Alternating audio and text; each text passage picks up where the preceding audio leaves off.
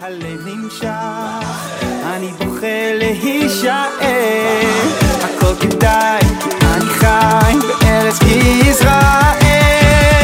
This is my home, this is the place to be, מרגיש את אלוקיי כאן בקרבי, אז תעלה אחי ושב איתי. This is my home, זה המקום שלי. You're listening to the Bring Them Home Aliyah podcast, hosted by Josh Wander. Welcome back to Bring Them Home. This is Josh Wander from Yerushalayim Mir Kodesh. We are again fortunate enough to be here with Rav Nachman Kahana. It is the end of the Sefer Bereshis, and soon we'll be going to be starting Shemos. We had missed a few weeks for Hanukkah, and we, Baruch Hashem, are back and getting ready for Tu B'Shvat and Purim.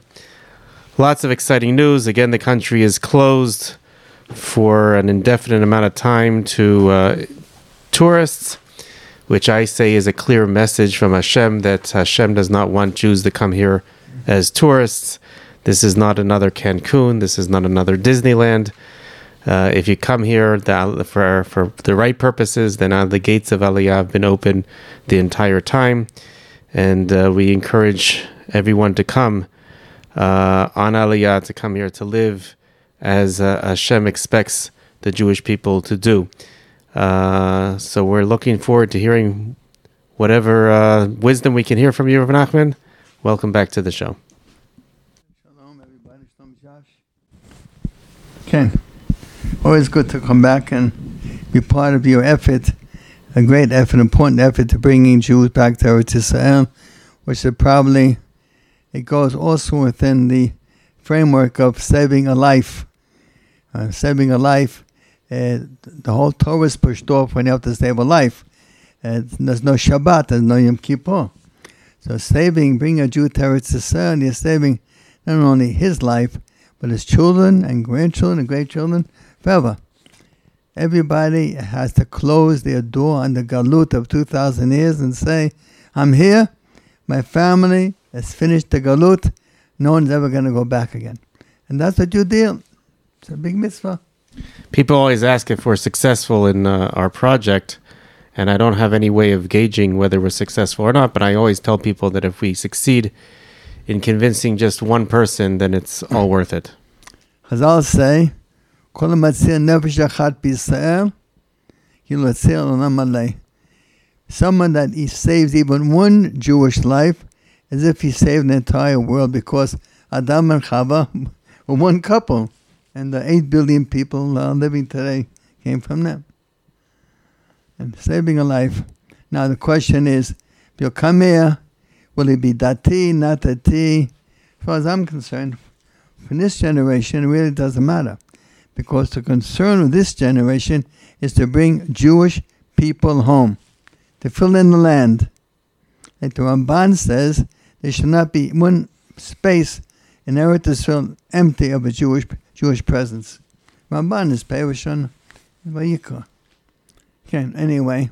But that brings a question, because we know that it says in Vayikra, it says that if you shall therefore keep my statutes and my judgments and shall not commit any of these abominations, that the land will vomit not you out also when you defile it. We know that there's a condition of receiving Eretz Yisrael, that the Jewish people will act in the proper way, and if they don't, the land will reject them. Is that not true?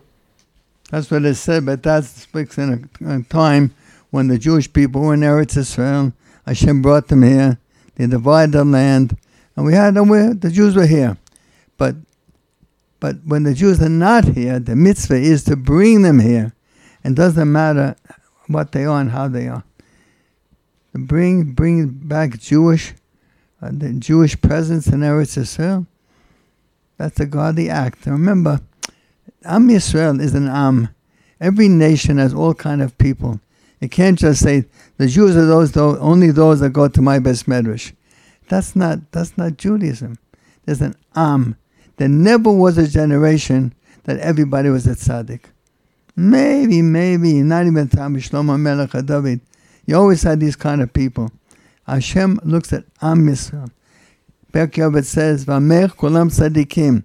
And your entire nation are all tzadikim. Because Hashem looks at it as an Am. One Am. We look at the neighbor and we're very critical. Hashem looks at it as a family, as his children. And eventually, but things like this, you have a family, say in America, a very religious family, chances are the great-grandchild will marry a shiksa, marry a goy. Never to story of someone here, Machal the Shabbos, his grandson will be going to yeshiva. Amazing, amazing. So what would you like to speak about today? The parasha? I'd like to speak about the end of the parasha, which is very, very emotional, very, what should I tell you? Mitzamreah. How do you say it's Mitzamreah? It's chilling even. The brothers come to Yosef. And remember, I point out, never did the brothers ask Yosef for forgiveness. And Yosef never said, I forgive you. The brothers cannot ask for forgiveness because in their eyes, they sold Yosef according to halacha. Because by going into what halacha was, so how can you say, I'm sorry, they're doing what they thought was halacha? And therefore, there's no request for forgiveness and no giving of forgiveness. But they come and say like this. At the end of the Pasha, Kotamul Yosef. They say the father said we should say this to Yosef. Anna sana peshachecha. And they suffer or deal with the bad things that we did to you. Vasa sana pesha abdei elokei avicha. And then they said, it's another, they're not saying forgiveness, just saying accept it and let's move on. Yelchu, and the brothers went, Yiplu lefanav, they fell down in front of Yosef, prostrated themselves in front of Yosef. But Yomun, they said, Inenu lecha labadim, we are your slaves. No, not going to ask for forgiveness. You want to punish us? That's your business. What does Yosef say? It says, Al tirau, don't fear. Ki atachet Elohim ani, am I in the place of God? If you did wrong, Hashem will punish you. I'm not going to punish you. Now, let's go a little bit further on. I just like, as introductory, in our world, there are two forms. There are two forms that exist. A line and a curve. Nobody can imagine a third form aside from a line and a curve. There certainly is, but it's beyond our experience, so we cannot even think about it. There is in the world, there's a line and a curve. The Goyim live according to a line, meaning incident happened, it's over, we go on to the next one. And what happened never comes back again. Jewish people, we live in a marzor. We live in a, what do you call it, a cycle. Every Pesach, the rousing in the world, the feeling, the spirit of freedom. Every Shavuot, this feeling of accepting the Torah comes back to the Jewish people, and so on and so forth. So actually, it doesn't really matter the space of time between incidences, but they're always coming back again. Okay, I want to go on to say as follows. We know about the 10 martyred rabbis. The stories, we speak about them on Yom Kippur and on Tisha B'Av. The Roman proconsul in Eretz Israel wanted to punish the Jewish people. But the Romans, like many democratic countries, they deal only according to the law. The Romans will kill, but it's got to be according to the law. And he was looking, how can I find a way to punish the Jewish people that's within the law? Anyway, he asked people to translate the Bible for him, and he heard and he saw there was a pasuk that if someone should kidnap his brother Jew and sell him mot yumat, punishment is he has to die. So, that's it. The brothers sold Yosef, kidnapped him, and sold him. Now he brought together these 10 great rabbis, and he said, since the time of the 10 tribes at that time, there was no generation with great rabbis like you. Now, since your ancestors were not punished for what they did, remember Yosef did not punish them. They were never punished. Someone's got to pay, because there is the quality of justice out there. And according to the law, you got to die. Remember, the Roman did according to the Jewish law, and he killed them. For this is a terrible tragedy. The 10 greatest Rabbanim Tanaim killed in horrible ways, one after the other. Tragic. Okay, let's jump a little bit further tomorrow time. The Mufti of Yerushalayim, Haj Amin Husseini, Yamach Shamo, an evil man, a man full of hate, spent the war years, Second World War, in Berlin with his friend Hitler. And the pictures, speaking to each other, shaking hands, and it's brought down, we know it's qualified news, that the Mufti and Hitler made an agreement. The Mufti said as follows: I'll bring you thousands of Muslim volunteers from Bosnia, and they'll go to SS and they'll do whatever you want. In return, when you conquer Palestine, the Holy Land, I want you to build an extermination camp like Auschwitz, and there bring all the Jews of the Middle East, and they should be killed. And they shook hands, and that was the deal. The Germans will build in Eretz Israel a camp that killed all the Jews in the Middle East. What happened? Rommel was stopped at Al Alamein by the British, and then he started to retreat in North Africa, and they never came into Eretz Israel. And the thing for the Machaneh, for the extermination camp, never came about. Why?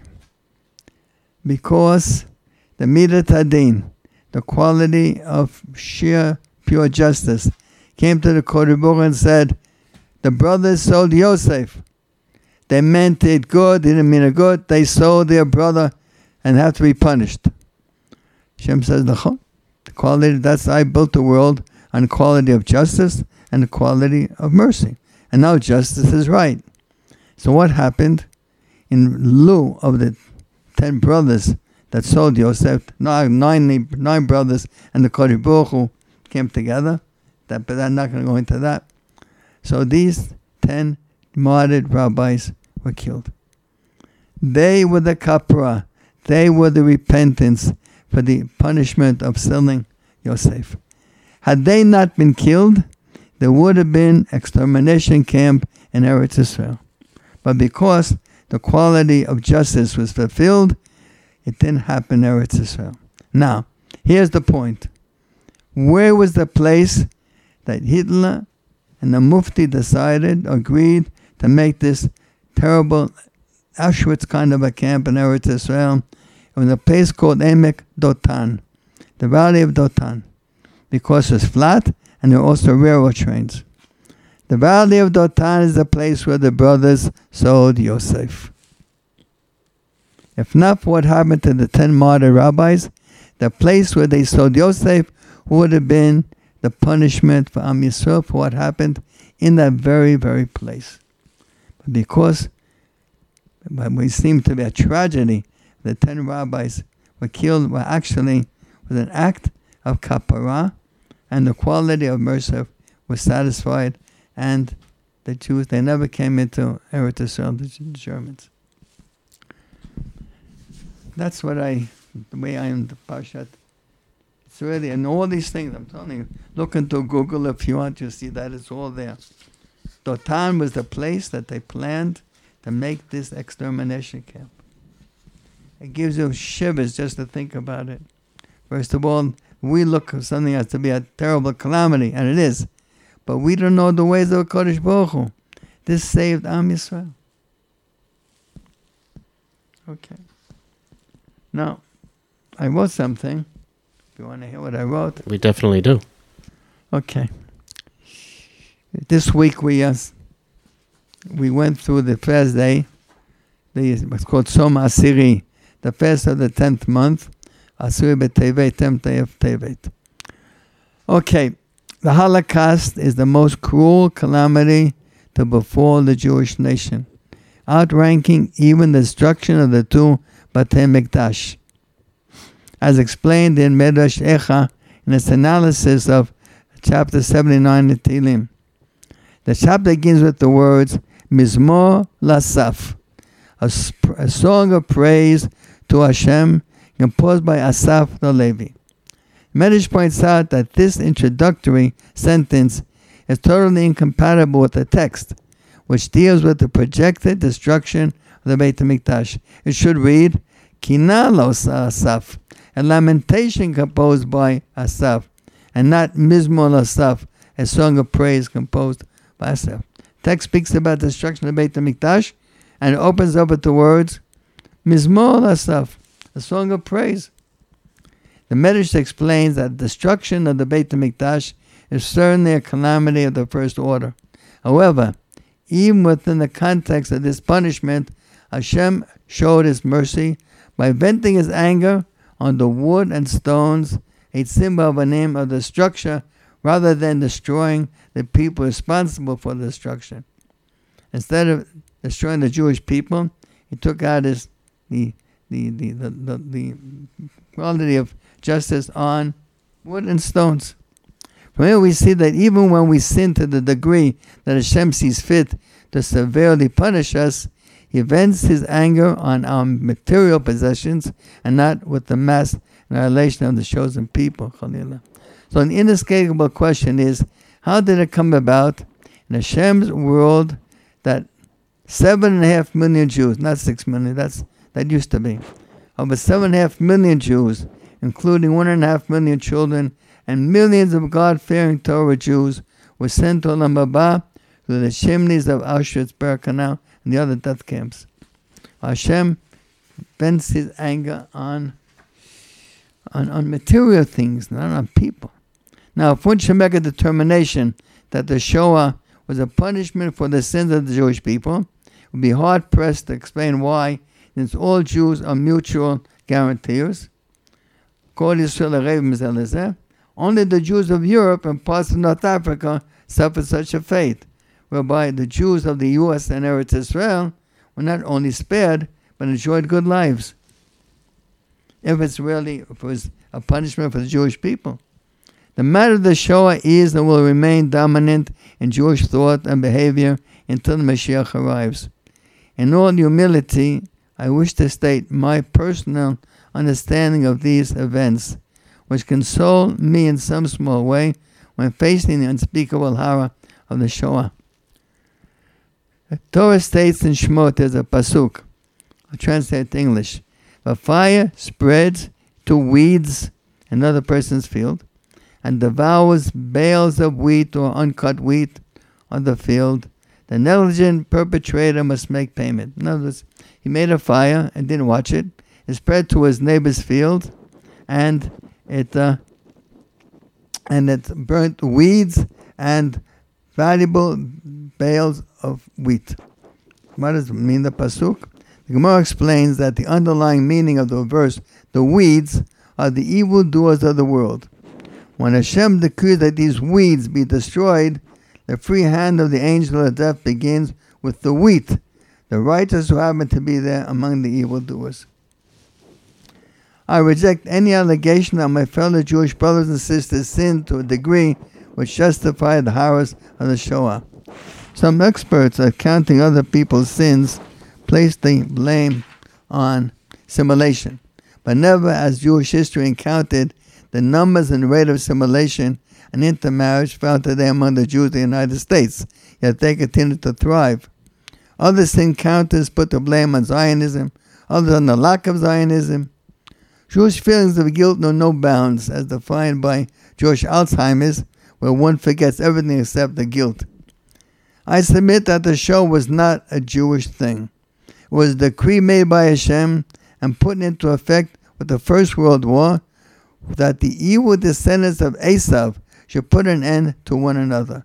Russians should kill Germans, and Germans Englishmen. English should kill Austrians.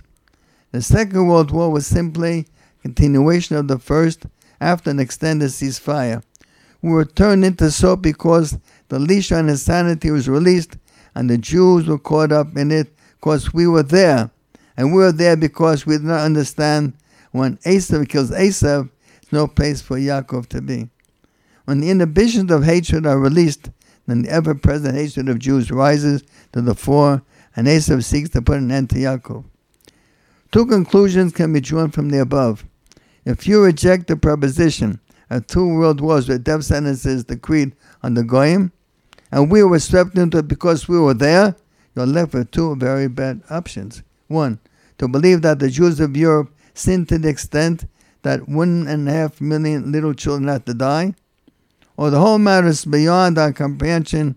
Let's just go back building bigger and more expensive Holocaust museums and go back to living.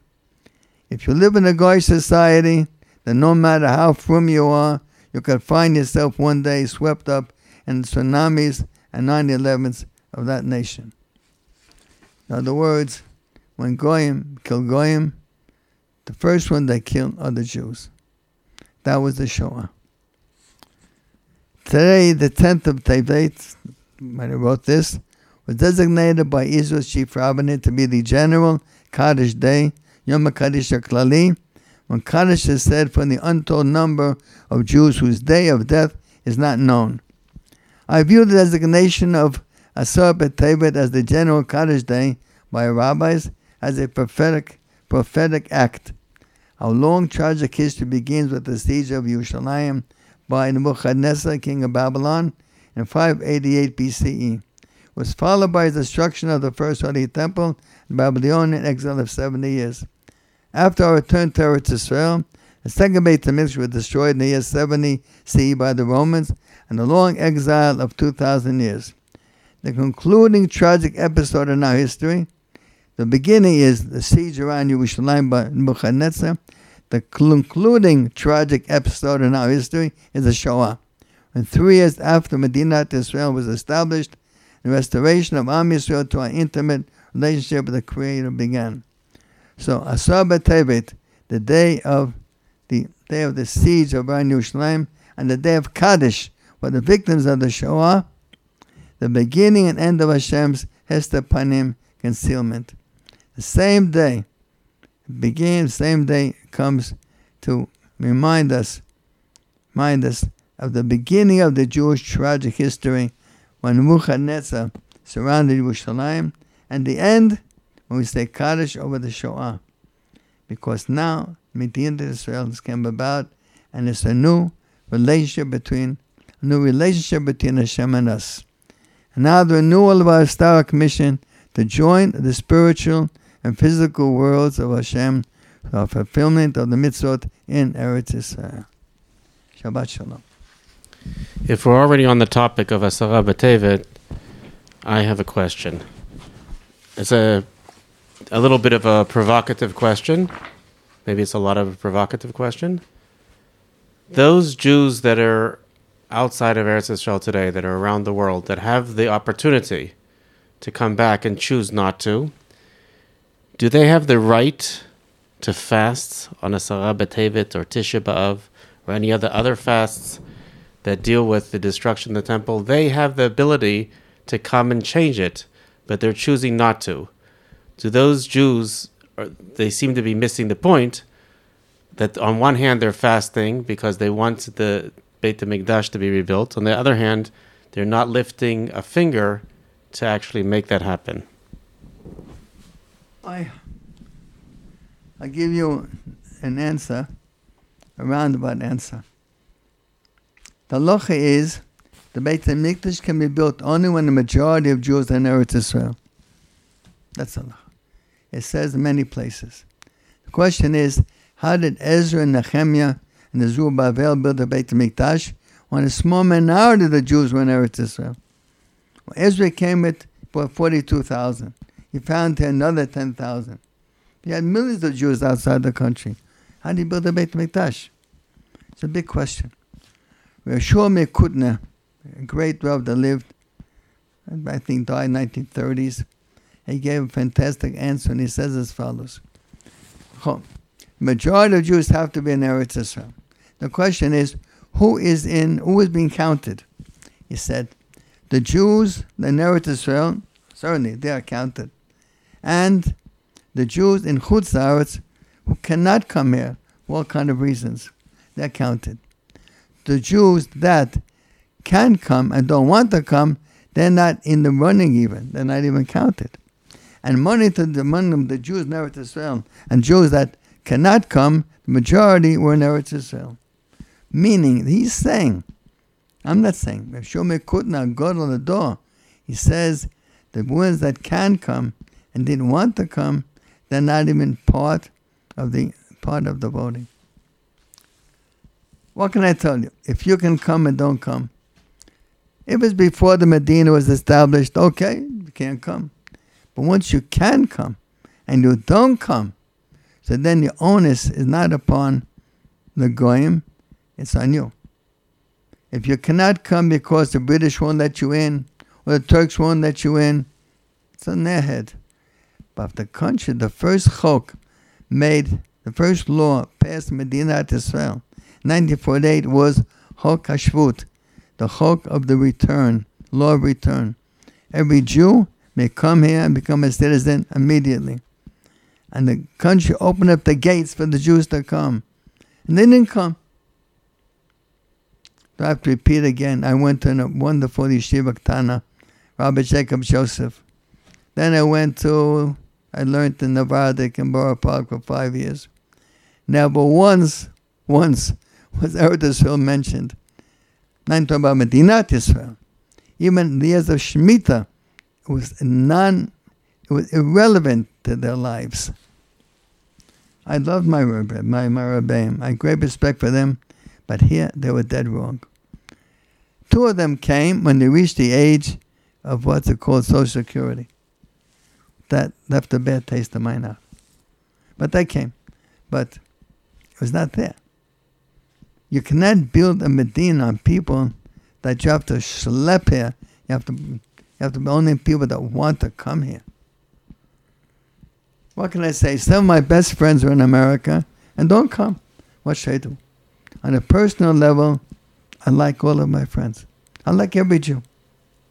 But when you come to a level of the ideals, then they're all wrong. They're dead wrong. I feel sorry for them. Because I wrote many times, the day is going to come, you will not be able to come here. Hashem gave us a window of opportunity. Today you cannot come. Or very, very difficult to come here. Hashem used Corona in many ways. But one is to stop Aliyah from those that did not take advantage. If you have $1 million house in America and you sell it, you'll be able to get 4 rooms in Yerushalayim in an apartment. That's also a factor. The longer you wait, the more money you have to put up. Because the country is growing, getting richer more and more. Our shekel is the most stable currency in the world. Why? Because people are buying it all over the world. People are buying because that's a stable currency. How did that happen? They just passed now in Ramat Gan to build a 110-story building. What are we talking about? The gross national product, GNP of Israel, is higher than any country in the OCPD. It's $55,000 a year per Israeli citizen. It overranks England more than Germany.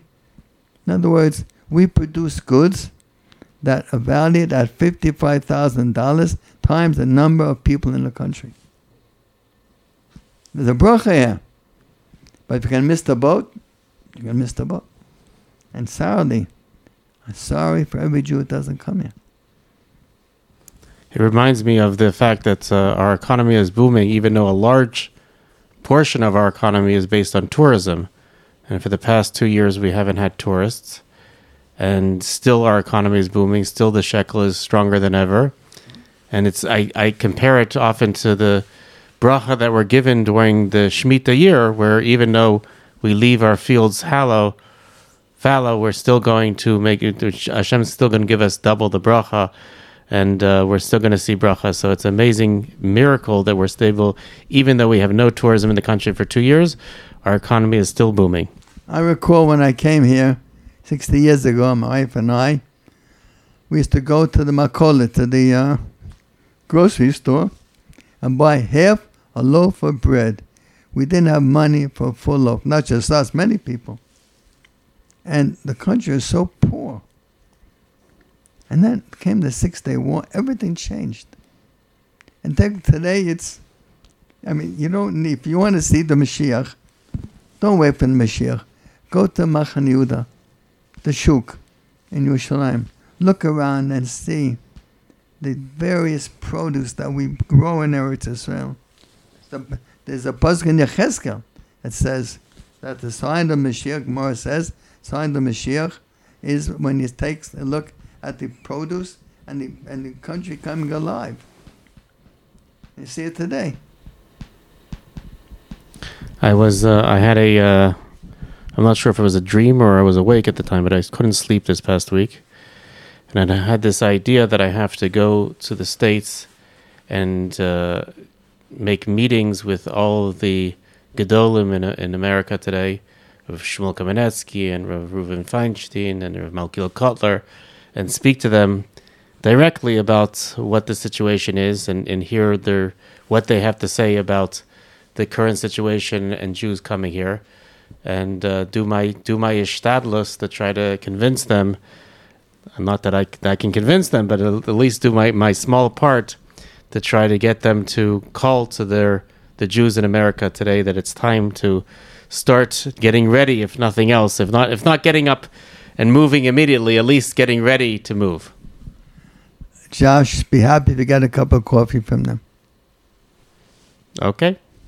On a positive note, and to give you the rabbi some nachas, we have a letter that I got this week from Eli and Yitti Glazer, who said that they listen to our podcast all of the time, and they said that Baruch Hashem, they made Aliyah from New York on Monday, Zachinu, and they say that they're big Hasidim of the podcast, and that so perhaps we did our little part in convincing them.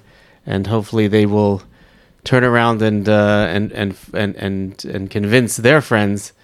We call it in Israel chaver mevi chaver. That one person brings another, and we hope that they'll do their part in helping to bring their friends and family along with them.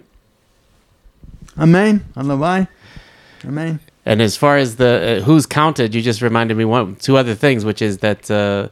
There's an anecdote about Abraham Lincoln, that Abraham Lincoln had a meeting with his cabinet, and after the meeting, I think it was about slavery, and after the meeting, he said, okay, it's the vote, we took a vote, and the vote is 12-1, the one wins, because the one was him, and he felt that he was in the right, so it didn't matter what the other 12 had to say, because he was the one that made the final decision. Likewise, with Rav Nachman, you're fond of telling the story of Rav Yochanan ben Zakkai, in the end of his days when he's about to pass away, and he removes the things from his house, and so that also was the story.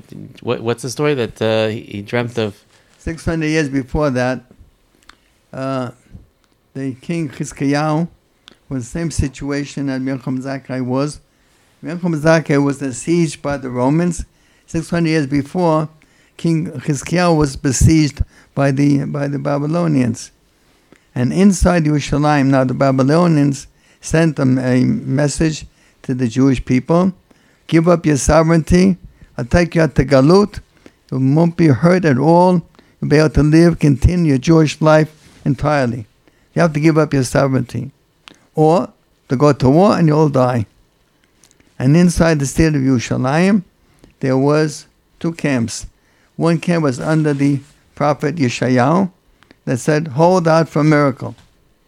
And the other one was Shavna the scribe that said, let's give it. It's a good deal. We'll come back in 500 years from now. This way, we're going to die. They started to take a vote. The vote came out, 130,000 people to go with Shavna and to go out to Chutz La'aretz. 110,000, 20,000 less with Yeshayahu to believe in Hashem, Hashem will save them.